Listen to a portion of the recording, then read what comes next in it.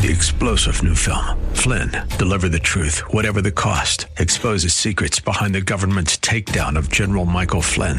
Flynn knew what the intel world had been up to. He ordered the first audit of the use of contractors. This set off alarm bells. He told the truth. He was the most dangerous person for Donald Trump to hire. They had to get rid of Flynn. Flynn, deliver the truth, whatever the cost. Available now. Watch it today. Go to salemnow.com. salemnow.com. Everybody, coming up, we're going to talk about the shooting that happened in Milwaukee earlier this week, and we're going to talk about Christians and the Democratic primary. You are listening to The Common Good.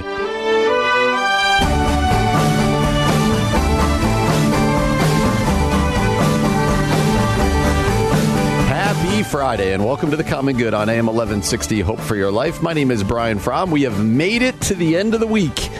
It is Friday. John, the weekend's just about upon us, man.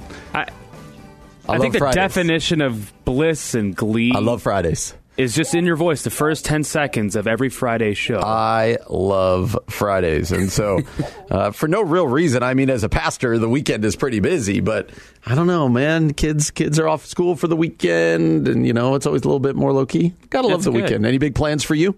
No, I work here, actually. On the weekends? Tomorrow, yeah. Okay. Once a month I'm on the shift, sometimes twice, it depends. There's a few shows I need to get done there, but after that, I don't have to be here, right? No, you do not. There are other duties besides The Common Good at AM 1160 here. Why else would it be any other show? I don't know. I feel like you're cheating on us, yes. Anyway, you can find us on Facebook at The Common Good Radio Show, on Twitter at Common Good Talk. You can find us online at 1160hope.com. And as always, find our podcast wherever it is you get your podcast.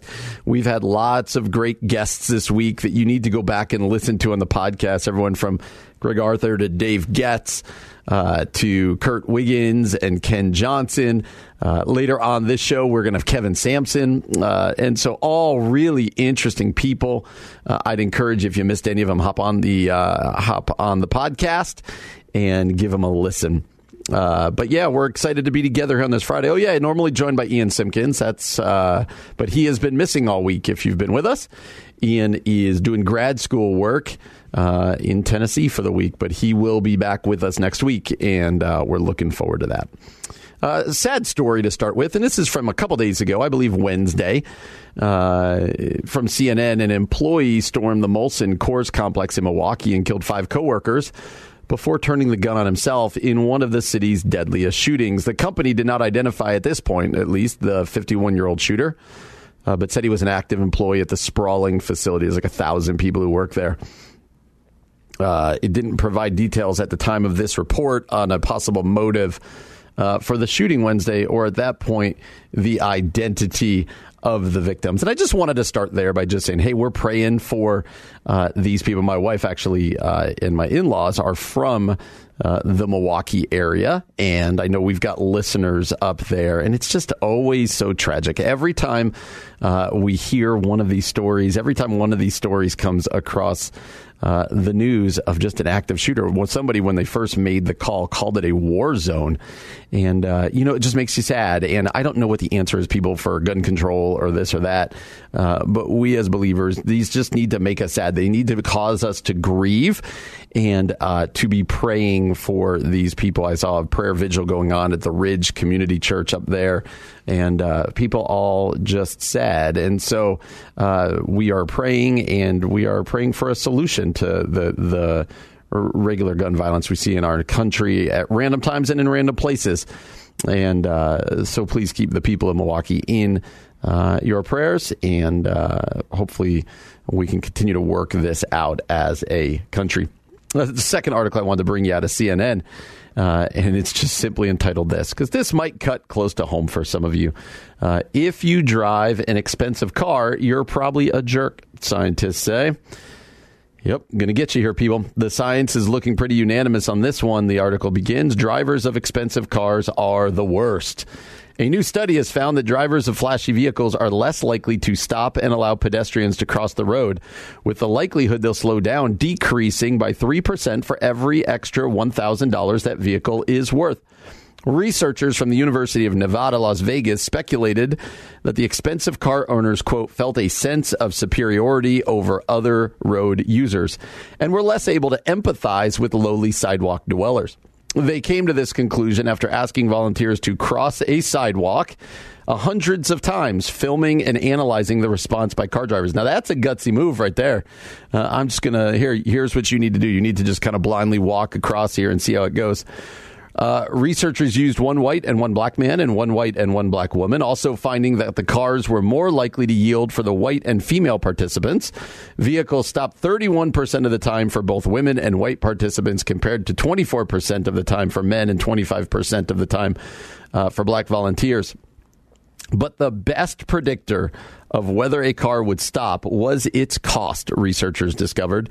Disengagement and lower ability to interpret thoughts and feelings of others along with feelings of entitlement and narcissism may lead to a lack of empathy for pedestrians among costly car owners, they theorized in the study. And the discovery of a car value to jerk behavior correlation isn't new. The research published by the Journal of Transport and Health backed up a Finnish study published last month that found that men who own flashy vehicles are more likely to be, quote, argumentative, stubborn, disagreeable, and unempathetic. According to that survey of 1,892 drivers, those deemed to have more disagreeable character traits were more drawn to high status car. But it also found that conscientious people often favor higher priced vehicles too. He set out to discover the person who ran this set out to discover what kind of person is more likely to buy an expensive car, creating a personality test of Finnish car owners. So I wanted to read that article right off the top of the show here just for humor. Some of you are driving in your cars right now and you're feeling really good about yourself, right? You're like, well, I'm driving some old school car that's not very expensive. And I almost named a car there, but that felt dangerous. And you're feeling good about yourself. But you might be driving one of those expensive cars, and it says you may struggle with entitlement. And I would encourage you to give this a read and see what you think. You can do so at our Facebook page. But it does remind us of some biblical concepts, right? The biblical concept of contentment and that the power of money.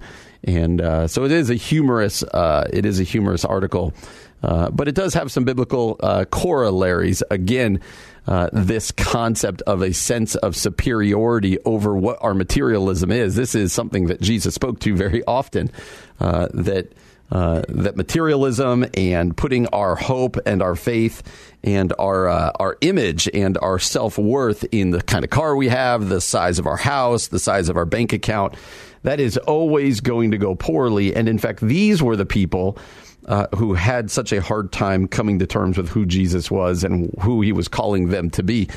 And so kind of a funny story, but a reminder that we as believers are called not to have, quote, what this article talks about, disengagement and a lower ability to interpret thoughts and feelings of others, along with feelings of entitlement and narcissism, with a lack of empathy.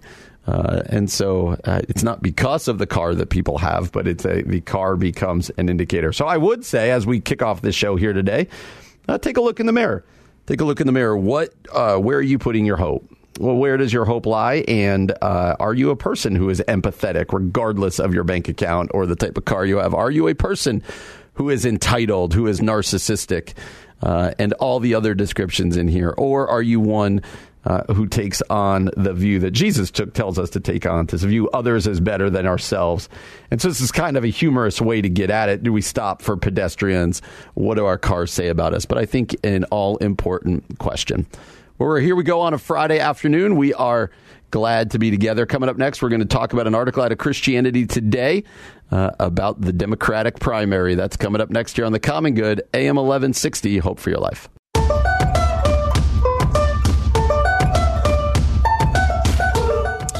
Hey everybody, welcome back to The Common Good, AM 1160, Hope for Your Life. My name is Brian Fromm. I'm really happy that you're joining us today on this Friday afternoon. I love Fridays, so hopefully you've got big plans for the weekend ahead of us. Grateful that you're spending some time with us today, whether it be on the radio or you're listening to the podcast down the road here at some point. we are glad that you're doing so. You can find us on Facebook. This weekend, when you're looking for stuff to do, you're kind of bored, hey, look up the Common Good Radio Show on Facebook. There you can find the articles, including the one we're about to discuss out of Christianity Today. There you can find our articles. You can give comments, and we would love for you to join us on Facebook. Same thing at Twitter, at Common Good Talk. You can find us online at 1160hope.com. There you can find old shows. You can listen live, see some of the other shows. Lots of great shows here on the station, AM 1160. You can find those all at 1160hope.com. And finally, our podcast. You can find our podcast wherever it is you get your podcasts, all the different hosting sites. Find the Common Good Radio Show. You'll see Ian and I's picture. And what makes the podcast nice is you can listen to us at any time. Listen to old shows, listen to the most recent ones. They go up right after the show is over. And you can listen just to interviews. You can do it any way you want. So what does help us is if you subscribe, rate, and review. And you can do that on the podcast. Also on our Facebook page. So those are all the different places you can find us. Ian Simpkins normally with me, but not here this week. Ian has some grad school stuff that he's doing, and will be back with us middle of next week, I think. Middle of next week.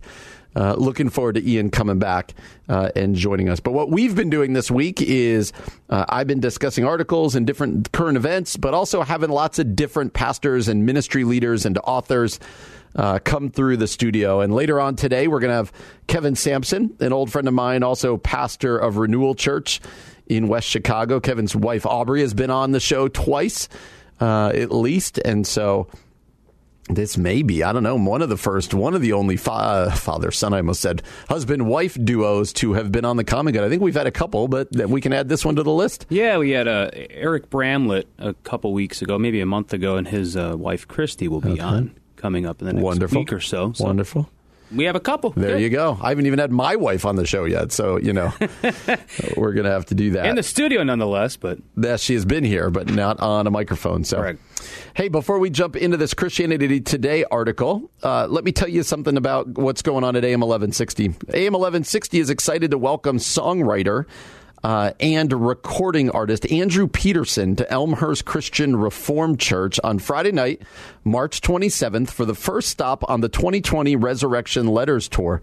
Don't miss your chance to see Andrew Peterson in concert. Now, tickets, they're going to start at just $25, and VIP tickets are available for $49 and include a pre-concert question and answer with Andrew Peterson. Now, group discounts are available for groups of 10 or more. Get your tickets today at 1160hope.com.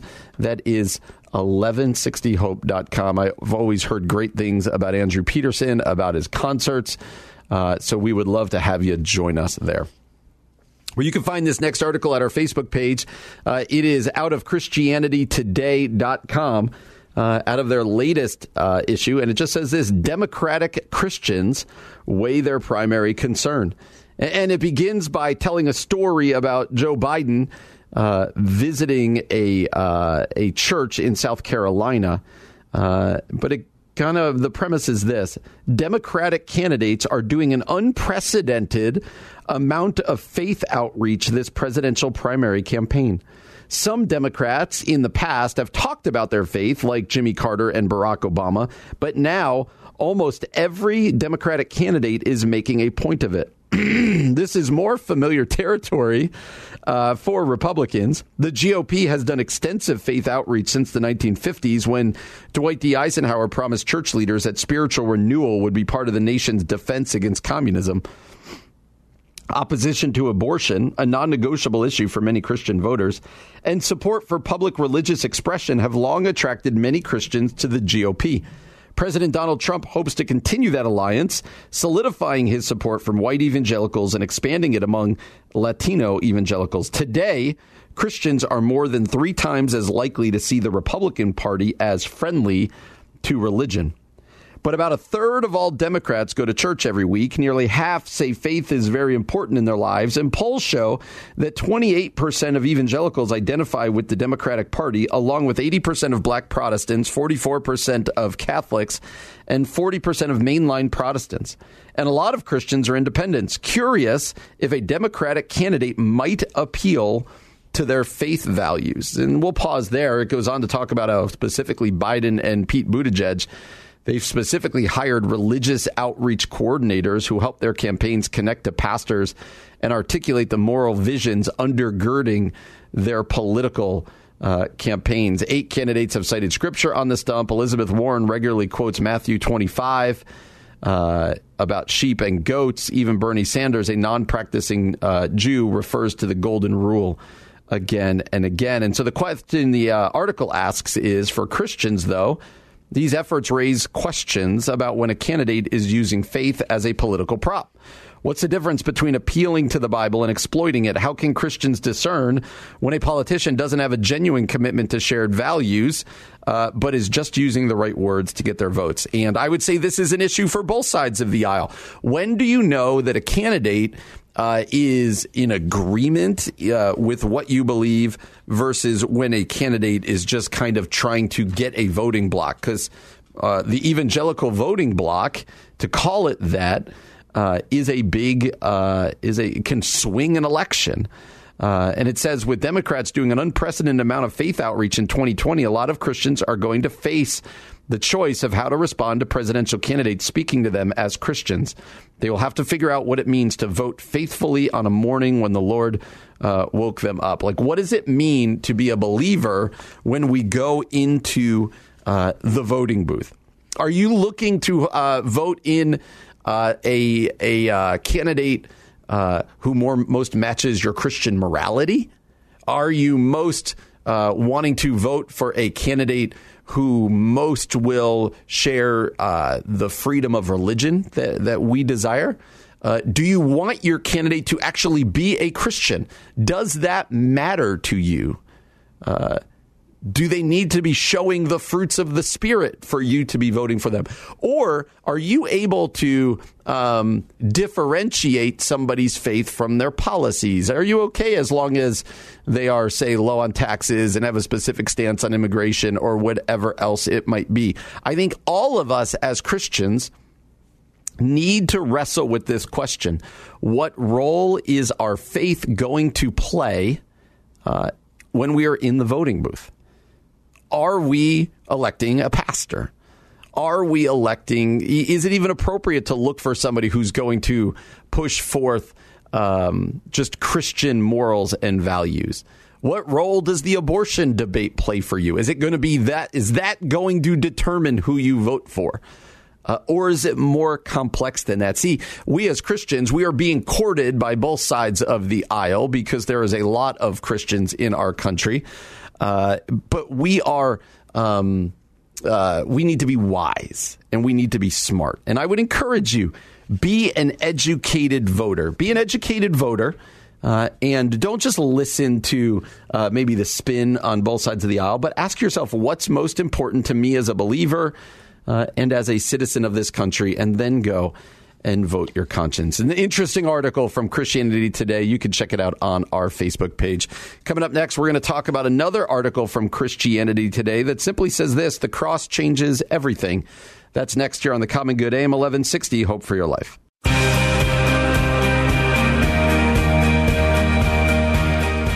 Hey everybody, welcome back to the Common Good, AM 1160, Hope for Your Life. My name is Brian Fromm. Thanks for joining us on this Friday afternoon. You can continue to join us on Facebook at the Common Good Radio Show, on Twitter at Common Good Talk, online 1160hope.com. Find our podcast wherever it is you get your podcast. Subscribe, rate, review, and send it to a friend. Tell a friend about it. We love our loyal podcast listeners. Grateful for those of you who do listen via podcast and those who listen on 1160 very traditionally via the radio. So Ian Simpkins, normally here co-hosting with us, is out of town for the week and into next week. We're going to just try to keep this boat floating and have it in a good spot for when Ian comes back. And so excited for him to get back and join the show again. But until he does that, we're going to keep soldiering forward. You know what? Christianity Today, I wanted to, if you allow me to do this, I'm going to actually read this entire article because it is such a great, written by Fred Sanders. Fred Sanders is a theologian at Biola University. And it's entitled this, The Cross Changes Everything. And so sometimes we'll go current events in this show. Sometimes we'll do interviews, but sometimes we just want to bring us back to the theological basics and the theological hope that we have. And this is going to be one of those times. I want to read this article called The Cross Changes Everything, because I think in this time of Lent, as we start this journey towards Easter, that's really what Lent is. We're on this journey to Easter. Along the way, we're going to have Good Friday, we're going to have Palm Sunday, Good Friday, we're going to have Easter Sunday, culminating in a major celebration. But standing in the middle of it is the cross.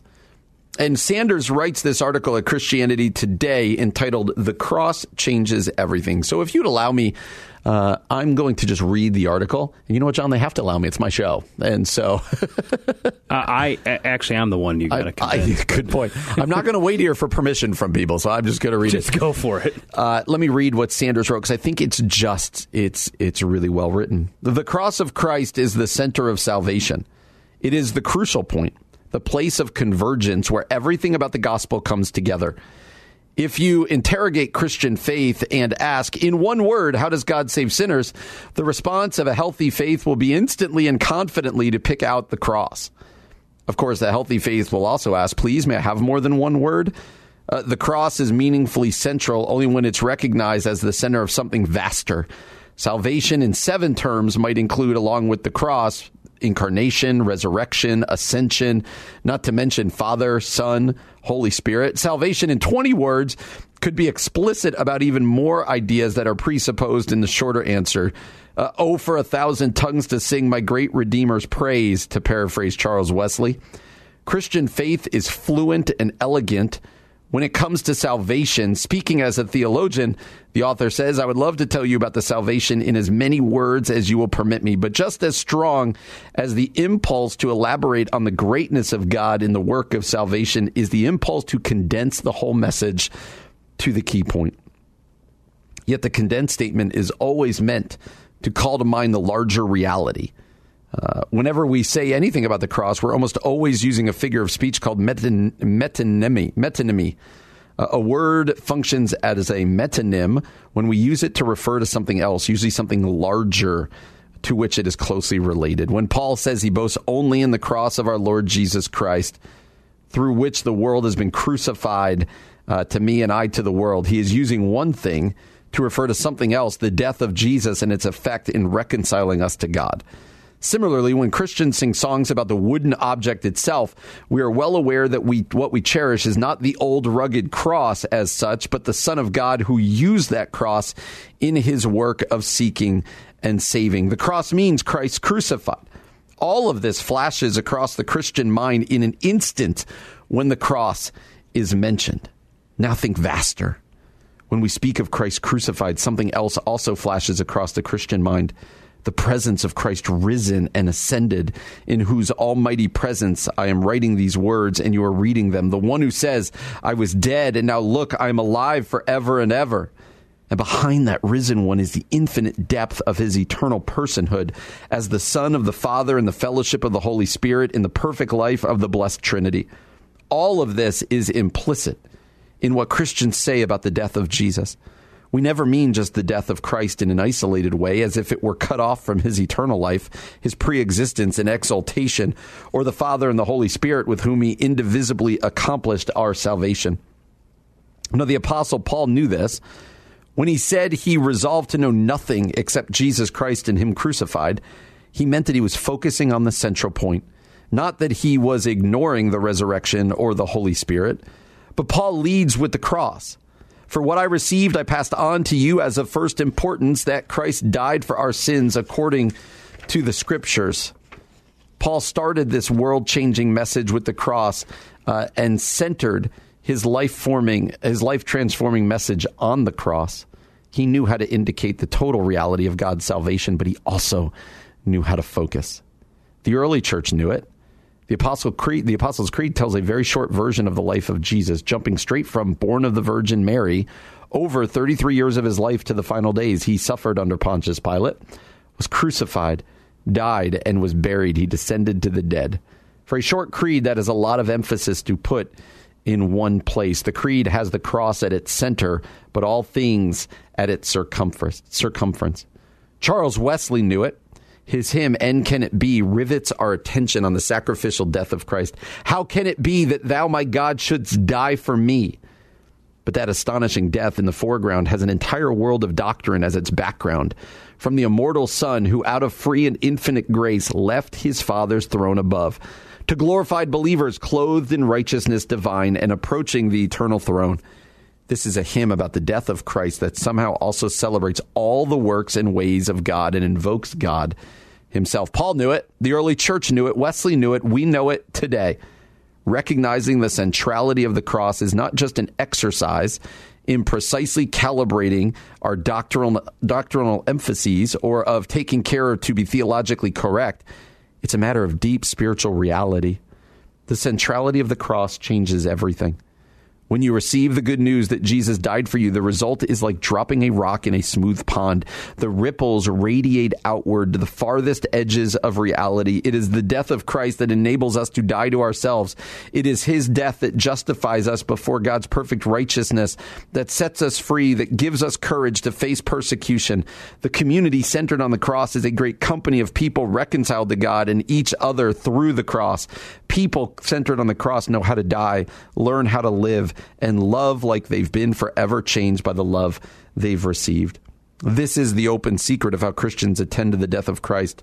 All through the season leading up to Easter, we get a series of reminders on the crucifixion, and we all know that it means more. The cross reminds us of the entire sweep of salvation, and the sweep of salvation reminds us of the infinite love of God. When we see the cross, we recognize instantly that it stands for the death of Jesus, which stands in the center of the perfect incarnate life and glorious resurrection of the eternal Son of the Almighty Father. It's never the cross by itself, but the cross as the center. Christian faith knows this. It knows to emphasize the cross, but emphasizing it means lifting it up for special notice, never isolating it. What a good word from Fred Sanders. This piece is part of the Cross Christianity Today special issue for Bible study sessions for Lent, Easter, or any time of year. That is Fred Sanders on The Cross Changes Everything. You can find that at our Facebook page, The Common Good Radio Show. Well, coming up next, we're going to pivot a little bit, and we're going to talk about trends in church giving. That's next here on The Common Good, AM 1160, Hope for Your Life.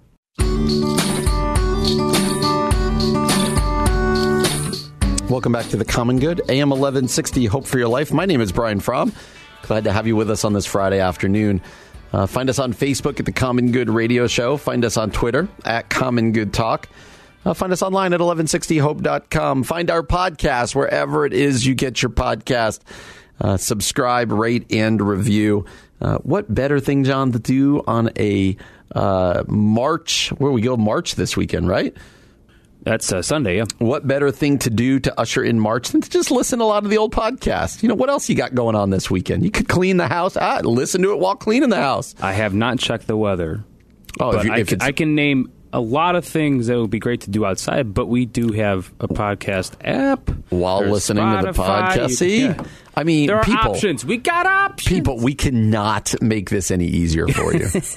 other than us coming to your house and starting it for you, like we are just doing this for you. We have the technology.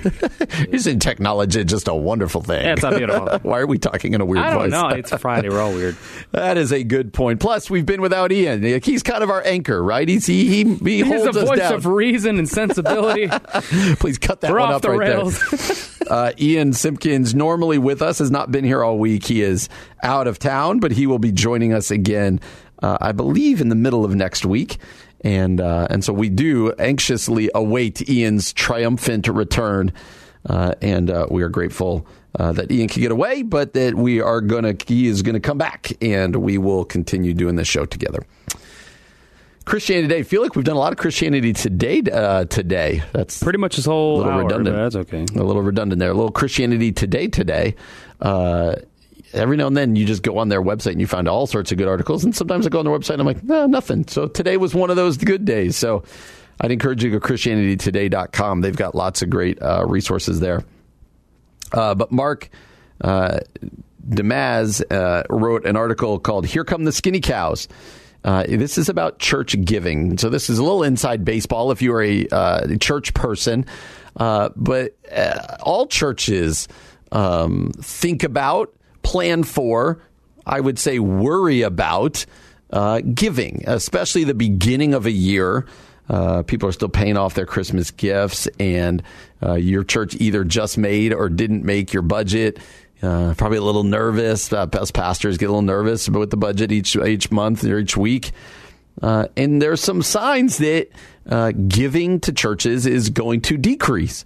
And that's what this article is about. It says conventional wisdom suggests that a church budget whose budget is not 100% supported by tithes and offerings is not sustainable.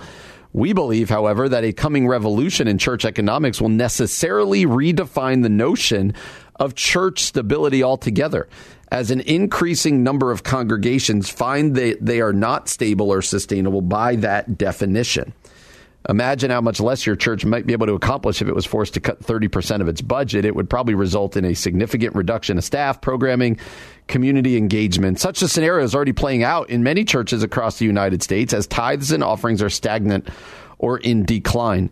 Given the possibility, if not a probability, that local governments may someday assess church real estate to collect property taxes, and or that the federal government could take away tax-exempt status for churches altogether, we believe the time to pivot is now.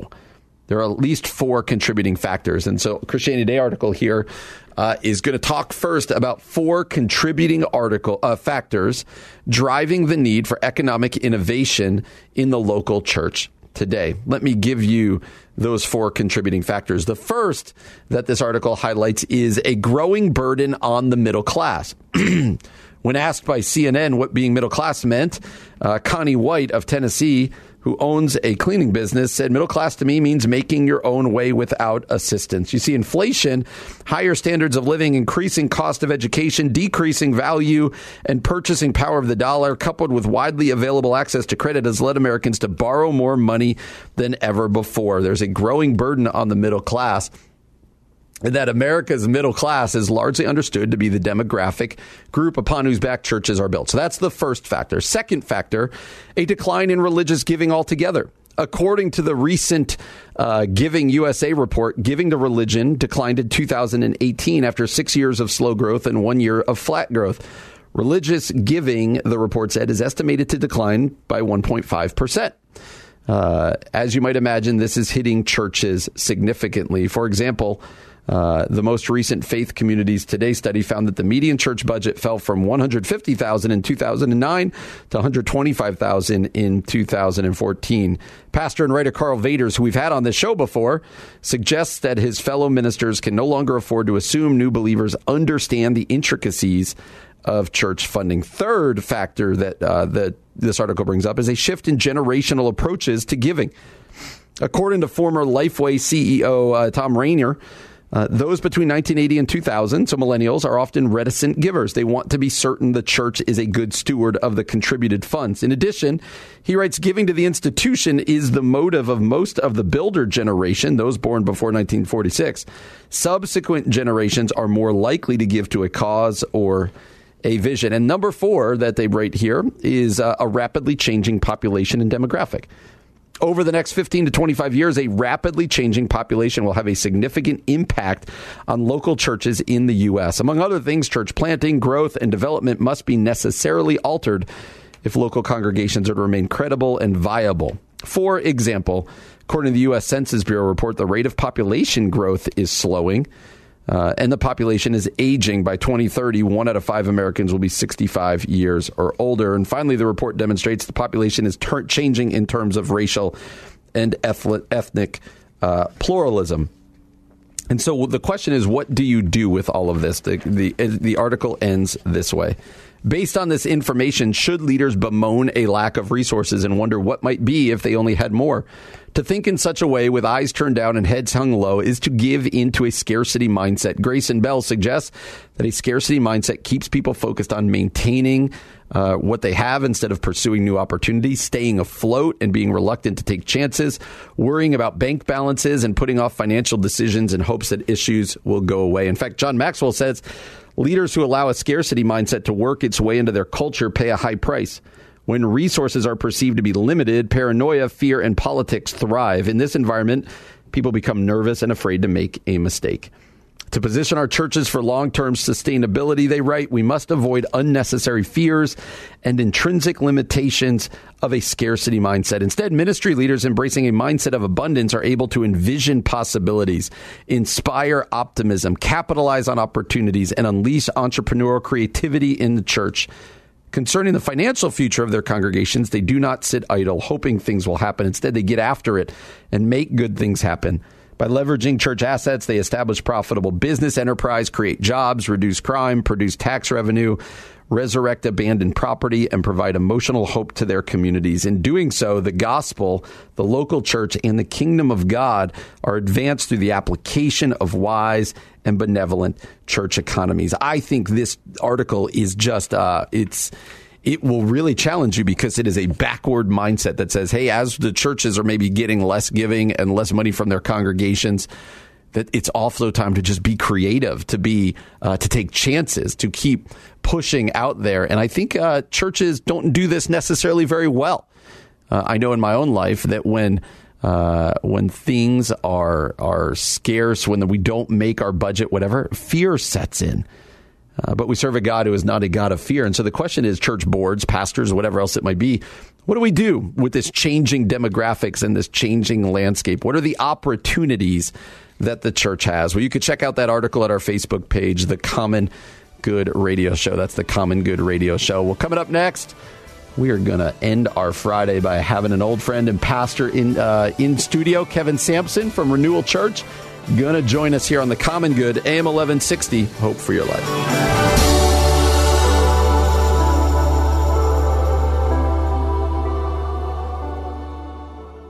Hey everyone, Ian Simpkins here, and after we had this marriage conference with Thrivent and 2 other local churches, it kind of piqued my interest to learn more about this organization. We had such a good response with them at the conference. I was kind of interested in seeing what else they did, and so they actually provided me with this list of like 12 or 13 different topics that they offer free workshops for people that want to be wise with money and live generously. And the thing that was crazy is that each of these topics were things that people in my church were actually asking me, things that I didn't really know how to talk about. And so they offered numerous free workshops for the people in our church to help them be wise with money and to live generously. And let me tell you, it was this really beautiful sort of no strings attached kind of a, we want to help you do this better. And that was kind of the continuation of my relationship with Thrivent and being really grateful for the ways that they were coming alongside us and the local churches around us. And if you're interested at all in learning more, I cannot encourage you enough to head to Thrivent.com today.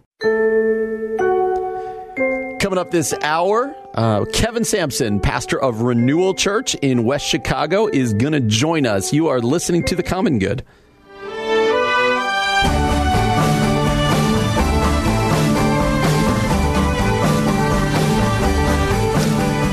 Welcome back, everybody, to The Common Good, AM 1160, Hope for Your Life. My name is Brian Fromm. Glad to have you joining us on this Friday afternoon. It is the weekend. We hope that you are looking forward to the weekend. You can find us on Facebook at The Common Good Radio Show, on Twitter at Common Good Talk. You can find us online at 1160hope.com and find your podcast wherever it is you get your podcast. Go ahead and subscribe, rate, review. And we are thrilled to be joined in studio for the next couple segments by an old friend, Kevin Sampson, pastor of Renewal Church. Kevin, thanks for coming in, man. Brian, great to be here. How you doing? I'm good. A little bit of background for us. Kevin and I, we both went to Wheaton College. We did. You were a year behind me, so you looked up to me and my friends. Very much so. I still do. Kevin spent a lot of time in our dorm room, in our apartment. And we could fill this time with stories of various people we know. We could probably get some people in trouble We definitely have some leverage. But we could probably get one another in trouble. But we are not going to do that. But Kevin and I, like I said, we both went to Wheaton College together and had a lot of laughs and a lot of good times. And I do want to start there. So you and I have kept up, but not greatly. I graduated in 99. You graduated in 2000. Yep. We are now both pastors. I'm at Four Corners Community Church. You're at Renewal Church in West Chicago. Give us that Reader's Digest. Give us the journey from Kevin Sampson graduating Wheaton to Kevin Sampson starting and leading a church in West Chicago. What's that story? That's a good question. I think most people that I went to Wheaton with would be surprised at where I'm at and that I'm doing semi-okay. Yeah. I think it really started at Wheaton. The Lord really got a hold of my life, and it was just through relationships there. Guys I played football with, guys like you. Sure. and that was really the first time in my life where I really had this just real relationship with Jesus. And I had a lady during a senior share say to me, I think, you should maybe be a pastor. Really? And before that, the thought, it didn't even really cross my mind. I just had enough history in my life that the kind of person I was didn't really do... Pastoring probably wasn't the obvious path. Yeah, I avoided church as much as I could growing up. And but she kind of planted a seed in my mind. And I think after college, worked in some construction and then ended up going back to graduate school. Yeah. At Wheaton, right? At Wheaton. Yeah. And I remember saying to my wife, I had a life goal never to go back to school, but I just said, I think I was a little frustrated with, Bible teaching that I would hear. And I just said, I got to do something about it. I'm not going to complain. So I'm going to start taking some grad classes. And she kind of laughed. And 2 years later, I was, full-time enrolled in a master's program. Yes. You took the hard master's. I remember, you might not remember this. I took just the biblical studies side because I was working full-time at Glen Ellyn Bible Church at the time. Yeah. And I remember you were in the biblical exegesis, lots of Greek, lots of Hebrew. Yep, all that stuff. I somehow found myself in a class with, you probably don't remember the story. I found myself in a class with you. It was like, it was heavy Greek, and I wasn't going to do it. And I remember them doing the syllabus. And you turned around and looked at me like, no, you got to stay. You got to do this. I go, nope. And I walked up and I handed Greg Beal, Dr. Beal, I handed him my syllabus and walked out. Yeah, those Greek classes, especially with Dr. Beal, were not for the faint of heart. No, they were not. So I was enmeshed in this master's program, but at the same time, serving in the church that my wife and I were at. And I would go to Zambia to serve in a ministry there. Oh, wow. Every so often, a few times a year. And finished this master's program and just felt like Zambia was the place that God wanted my wife and I to go. There was a guy there named Lawrence Tempway, and loved working with him, loved what he was doing, and just felt like that's where God wanted us to be. So we went and lived there for about a year. And I think being there, being around Lawrence, being around the ministry that he was doing in his own context, really helped give me a vision for this is what ministry could look like, even for me. I mean, so his influence on me, and he just pointed out things God was doing in my life. And so we moved back and went back to the church we were at before. And the pastor there just said, hey, there's a position here. We're looking for somebody. And I think you'd be a good person to do it. Wow. And, were you done with grad school at this point already? Yeah, I was finished. Okay. Well, sort of. I was working on another master's degree. Another one.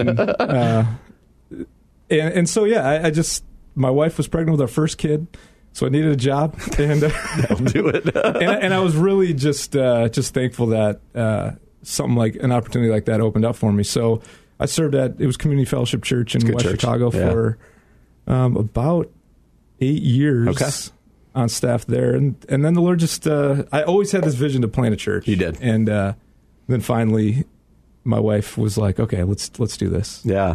And that is a good segue. That births into Renewal Church in West Chicago. Tell me about Renewal Church. Tell me about what your dream was for it before you started. Because I planted a church too, and you always have these visions of what's it going to be. What was your goal in planting Renewal Church, and how's it been now? I think you said 4 years that you've been at it. The dream has been a multi-ethnic reproducing movement of God. So I think what God's called me to is cross-cultural ministry. I think earlier on I imagined that would be some far-off, unreached people group. But it really isn't a place like where we live in West Chicago. It's a majority Hispanic community, and we love it. I mean, we love the neighborhood, and at the same time, we just saw that there are so many people there who have no idea what church is, have no connection to a church, and really aren't experiencing the life that Jesus has for them. And we saw these racial divides in the community and how it's affecting people's lives, and really just kind of had this dream of, we saw what God could do. Yeah. And so we kind of planted a church just around that vision, and been chasing after that these past 4 years as fast as we could. Yeah. How, it's quite a roller coaster. I found church planting to be quite the roller coaster. I guess I'd start with that question. Has that been your experience? Lots of highs, lots of lows, or has it just been pretty steady for you?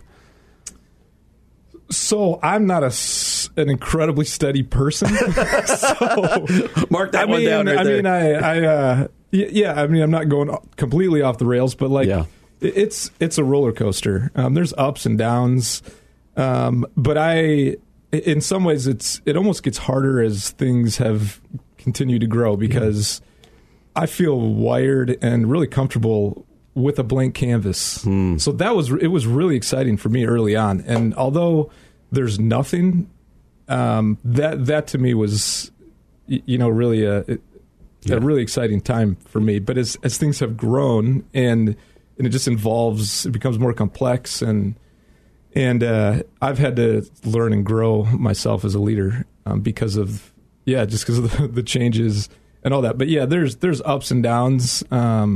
You're stepping in with people in hard situations, and when you're chasing after what God wants you to do, and there's nothing, and He's bringing stuff together.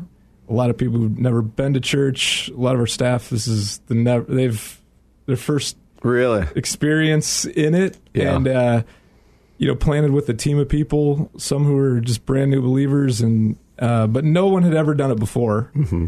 And so, I definitely look back and especially that first year, and I'm like, how did we make it? I'm not even sure how.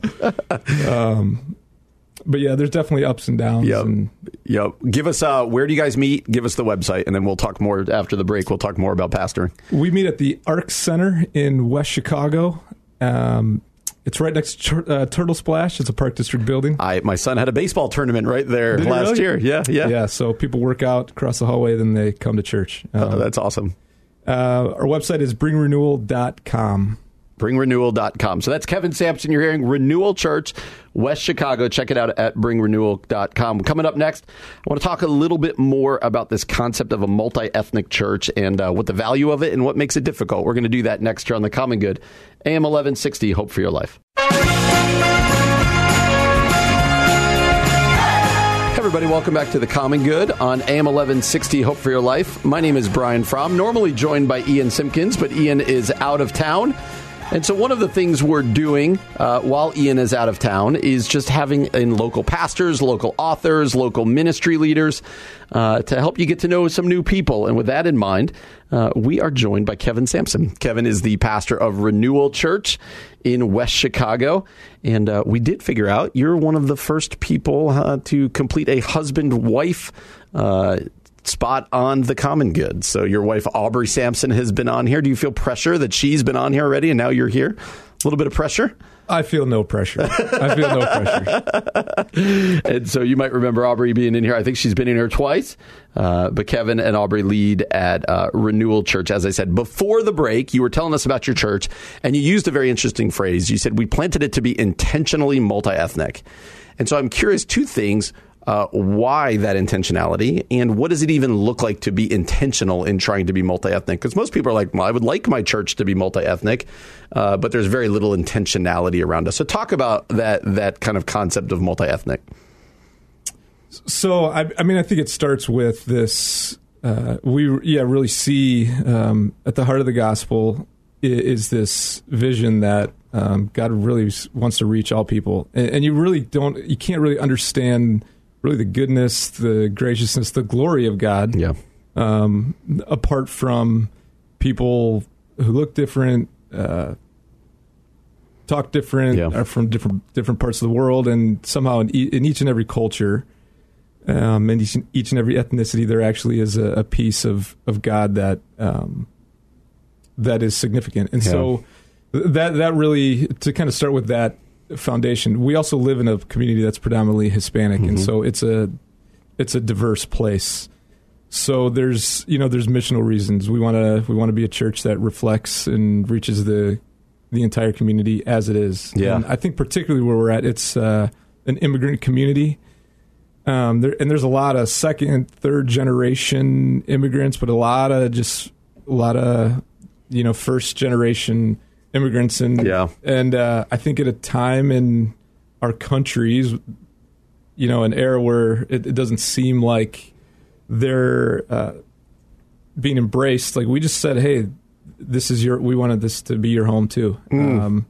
Was that met? Were you met with like some skepticism? Like you said, you don't look like us or talk like us. What are you here for? Or was it? Or have you guys been embraced in West Chicago?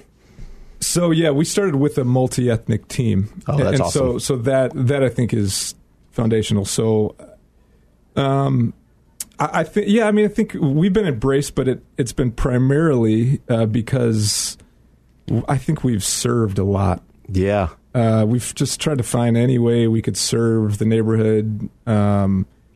And I think that's really, and a lot of ways, given us a reputation that's bigger than the size of our church. Like the school system, they just gave us an award for being a servant to the community, and really, and things like that. And that's really those things have been great. And I think it speaks a lot to what God is doing and the people that He's brought to the church. But just this really just kind of strong impulse and outward movement and to serve. Yeah. How do you keep that? You start a church and everybody wants to reach the community. Like you're like, but after 3, 4, 5 years, the natural flow can be kind of more inward focused. Like how are there ways that you guys have very intentionally kept your church outward focused? We want to be in the community, reach the community. What are some of those ways?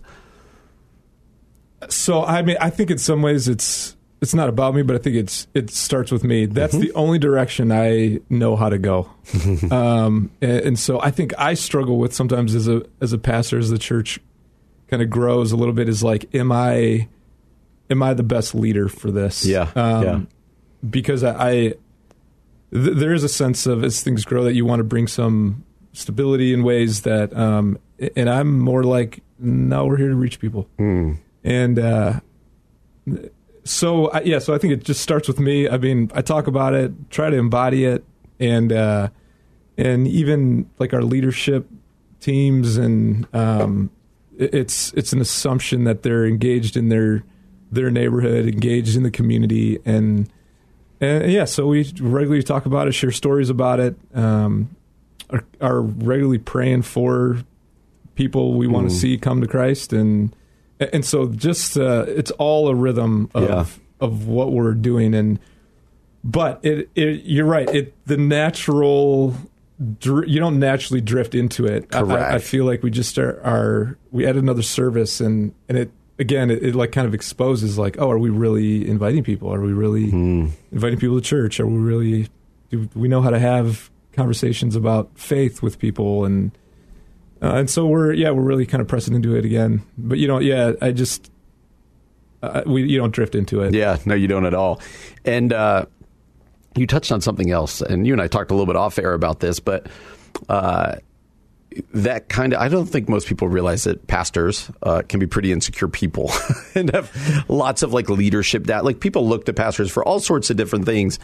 And I think what most people don't realize is most pastors are like, I don't know what I'm doing. Like I don't, and there's there can be a real lack of confidence or an insecurity.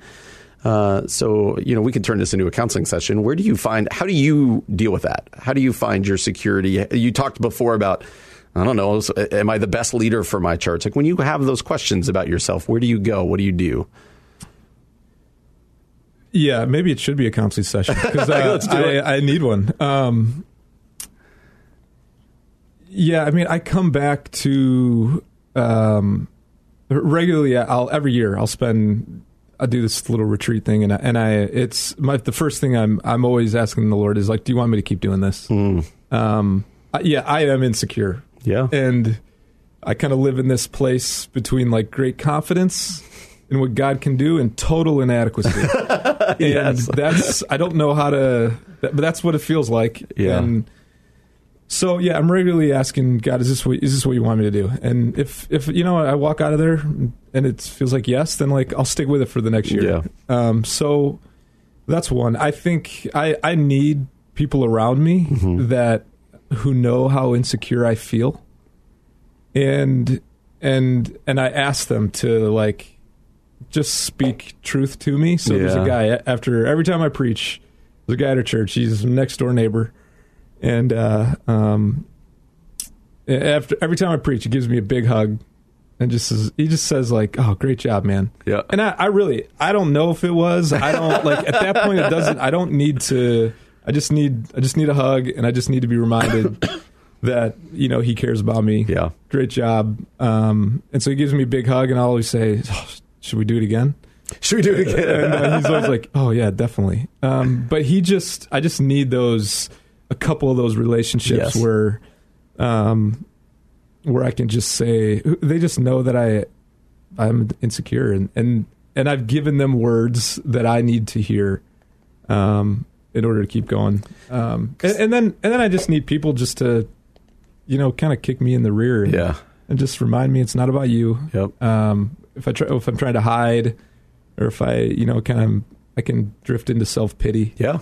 Yeah. And the irony is, I don't think most people believe this or know this, but every pastor I know is insecure in some way. Some of them project real confidence. Oh, yeah. But every pastor I know, it's not always insecure in the same way. Like some people are really confident speakers, like, no, I can do that, but insecure as a counselor or insecure in whatever else it is. And that's a real...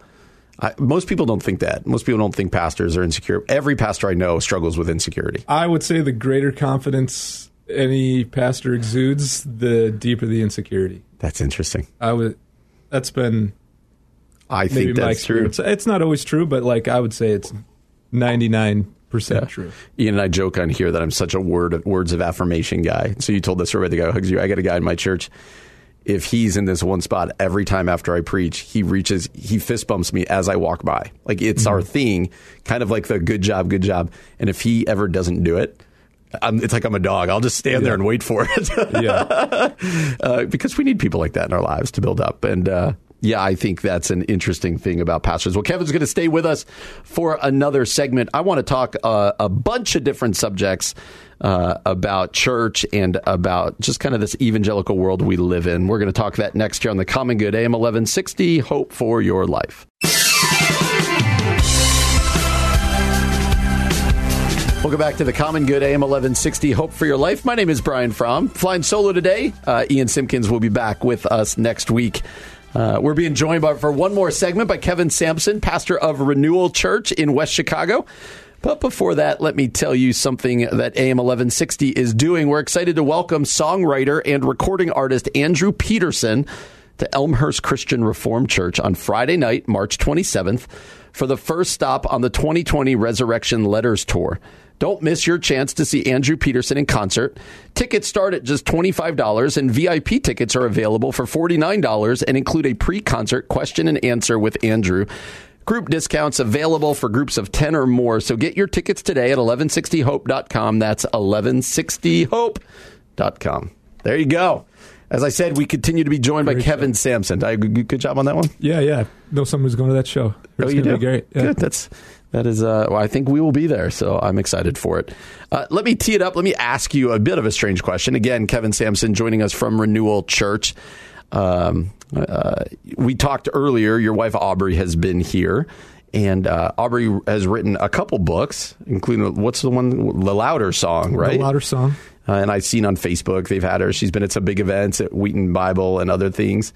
I'm gonna make you husband of the year right now. What's it like to be seeing your wife succeed in this way? Books, speaking, is that just like, it's got to be pretty cool? Oh, it's thrilling. Yeah, it's something she's always wanted to do, and I think, just proud of her. I'm excited about what God is doing with her, and I hope someday I can retire and she can.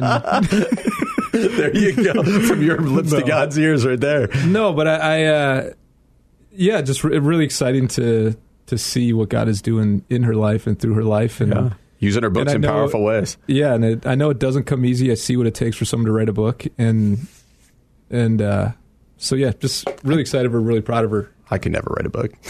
Never. Yeah, I've got a couple that I've told her that she should write. But she's your ghostwriter. Yeah, it turns out she doesn't do everything I tell her to do. But it's been some of the success that she's experiencing awesome. right now is really, really fun for her and fun for our whole family to see. So you've got 3 boys. You told me age 13, 10, and 8.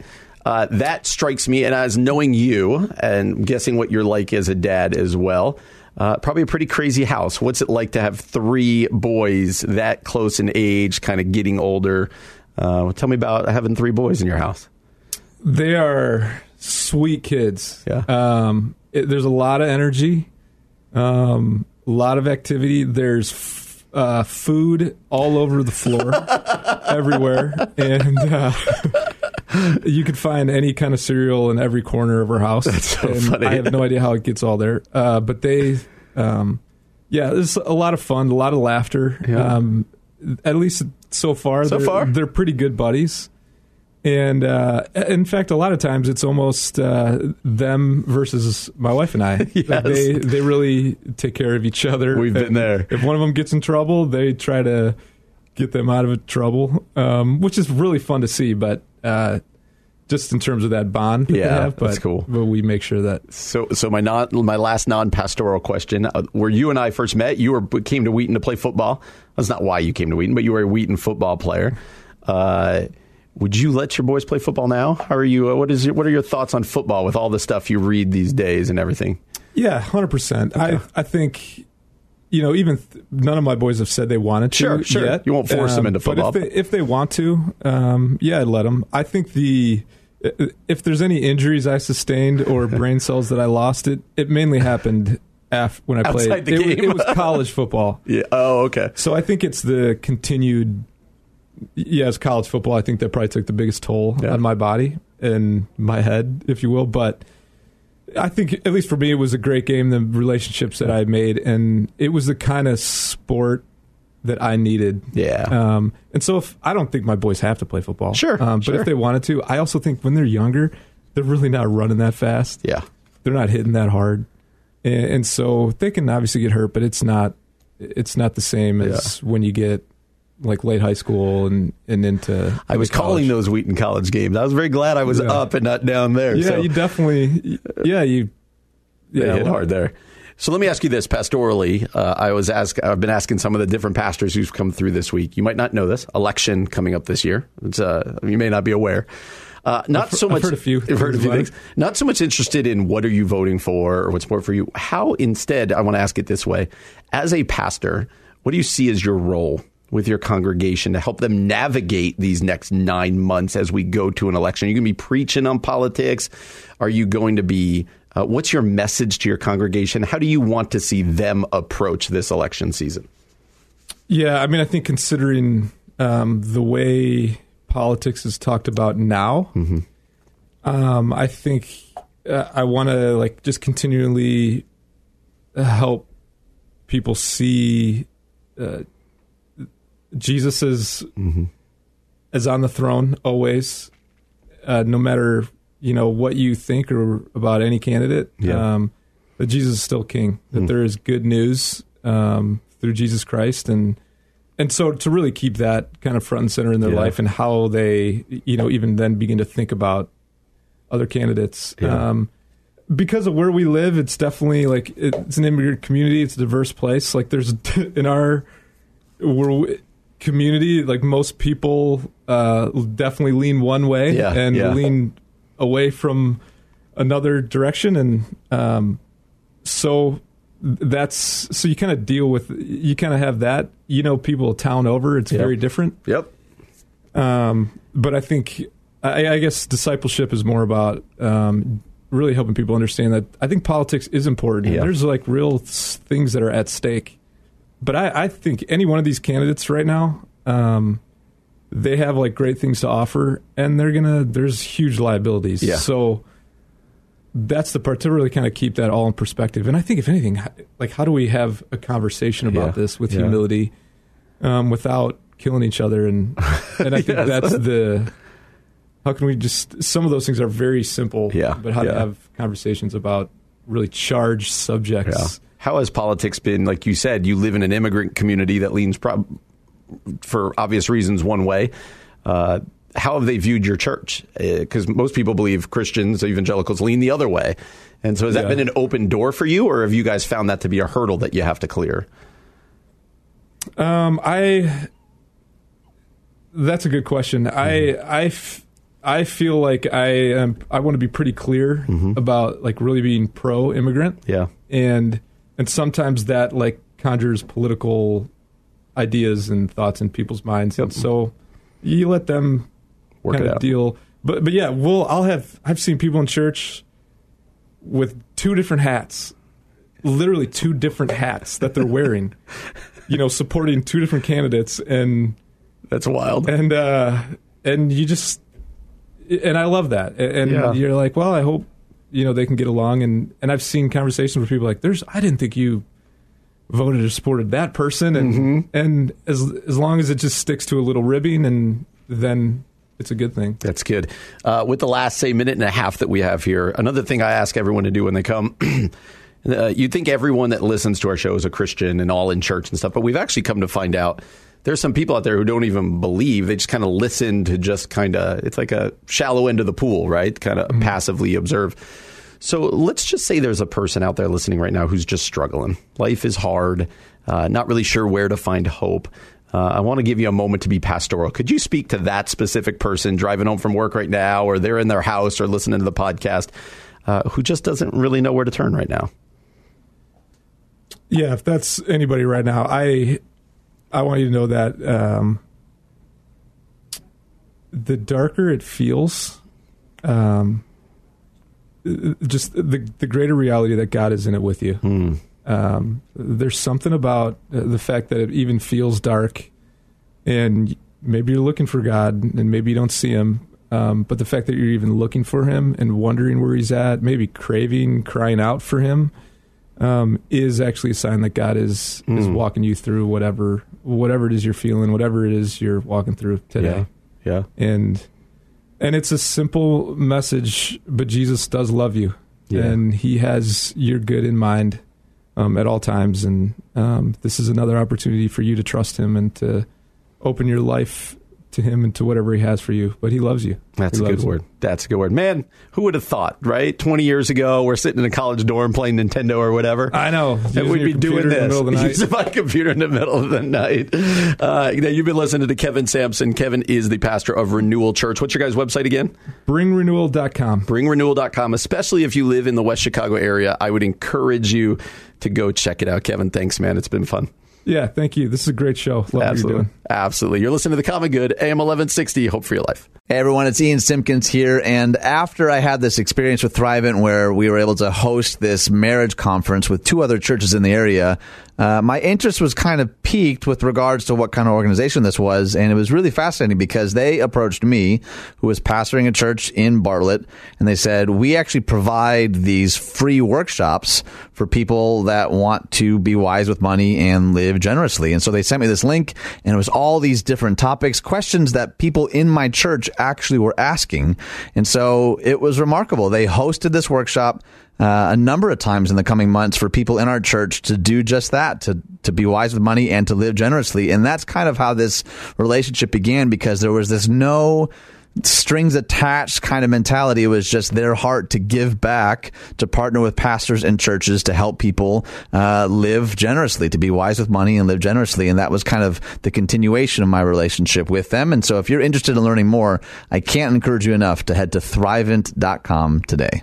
Here's some weird stuff we found on the internet. Here's some more weird stuff we found on the web. Well, that music can only mean one thing, and one thing only. It is the end of the show. Interweb insanities. This is a time where our producer, this time, producer John, PJ, on the other side of the glass, he has found us stories that we have not read, I have not read, sound effects that we have not heard. And so if you're excited by these, we're laughing with you. But if you're insulted, know that we're probably insulted with you. And you need to reach out to our producer and let him know your disgust.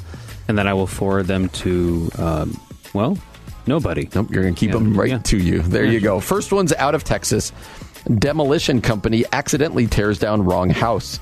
When you go to tear down a house, it's probably a good idea to triple check the address. That's what one company is learning after it demolished the wrong house. A crew tore down a 97-year-old house on the same Dallas street as the one that was actually supposed to be demolished. The company's owner says the home didn't have any numbers on it, and if there were numbers on the curb, they were covered by water and debris. Workers saw the house was empty. It had no plumbing or electrical wiring. It was also missing a foundation and had no gas meter, so they figured it was the right place. Mistakes were made. Yes, they were. Oh, man. The house was actually owned by a man who lives in California who inherited it from someone who died 3 years before. He's in for a payday. California. Police search for person who stole hearse with woman's body in back from the church near Pasadena. Deputies from Los Angeles Sheriff's Department are investigating Wednesday night after a suspect stole a hearse with a casket and a body inside. The 2017 black Lincoln Navigator was parked outside of St. Anthony's Greek Orthodox Church in Pasadena with a casket holding a body in the back when an unknown suspect drove off in it. The Sheriff's Department confirmed the body in the hearse was that of an adult female. According to the Sheriff's Department, a mortician had two bodies in the hearse and was dropping one off at the church. While the mortician was inside, the thief stole the vehicle that still had the woman's body in the casket. In a tweet directed at the suspect, the Los Angeles Sheriff's Department pleaded for the driver to return the body. They prefer to be called the living impaired. Next one's out of the state of Washington. 600-pound sea lion found in Washington woods. A sea lion wandered far from home in Cowlitz County over the weekend, leading to a standoff with deputies.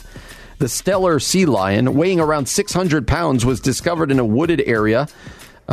Sheriff deputies, fish and wildlife officers, and representatives from the Cowlitz County Humane Society had to wait several hours for a trailer to arrive to transport the animal back to the water.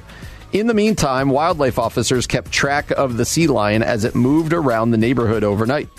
It was a significant distance from water and was blocking the road at times. At one point, the animal popped up on a homeowner's driveway. WDFW believes the female sea lion was hunting a small fish. Sea lions are common in the Cowlitz River this time of year, but it's rare for them to make their way up small tributaries.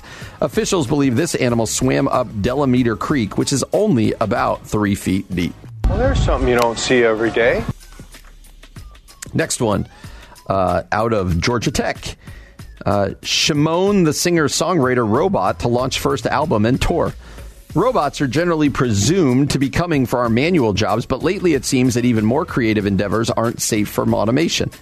Shimon the robot is a marimba-mashing musical maestro we first saw back in 2017, and now he's learned to sing, dance, write lyrics, and compose his own melodies. Better still, he's about to go on tour to promote his first album. Last time we checked, Shimon was more focused on the marimba, bashing out simple tunes of his own creation. Now it looks like he's become way more versatile and his career is taking off. Shimon learns his craft the same way other creative robots do, by being fed huge amounts of data from existing human examples. In this case, that meant 50,000 lyrics from jazz, progressive rock, and hip-hop music. Your confusion is not rational. You're going quick bites here, man. Quick bites today. Last one is out of Russia.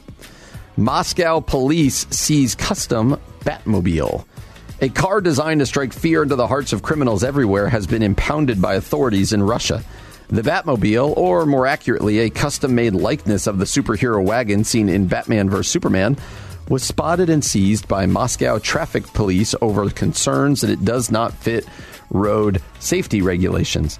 A statement from the city's branch of Ministry of the Interior has said that the so-called Batmobile was confiscated in central Moscow.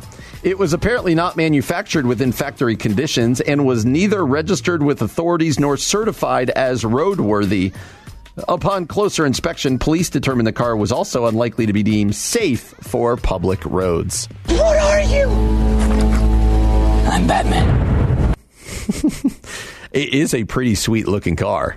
I mean, that is a craft. That is a beautiful looking car. Yeah, but you probably just can't create your own cars and put them out there. I get that. So anyway, we are really glad you joined us this week. It has been a fun week. Go back and listen to the podcast. Lots of great guests, from Kevin Sampson to Dave Getz and Greg Arthur, John Mauck, and Ken Johnson. And some others, Kurt Wiggins, all sorts of great guests. You can find all of them at our podcast, The Common Good, or you can find them on Facebook at The Common Good Radio Show. We really hope you have a great weekend. Glad you spent some time with us. My name is Brian Fromm. Thanks for joining us. You've been listening to The Common Good, AM 1160. Hope for your life.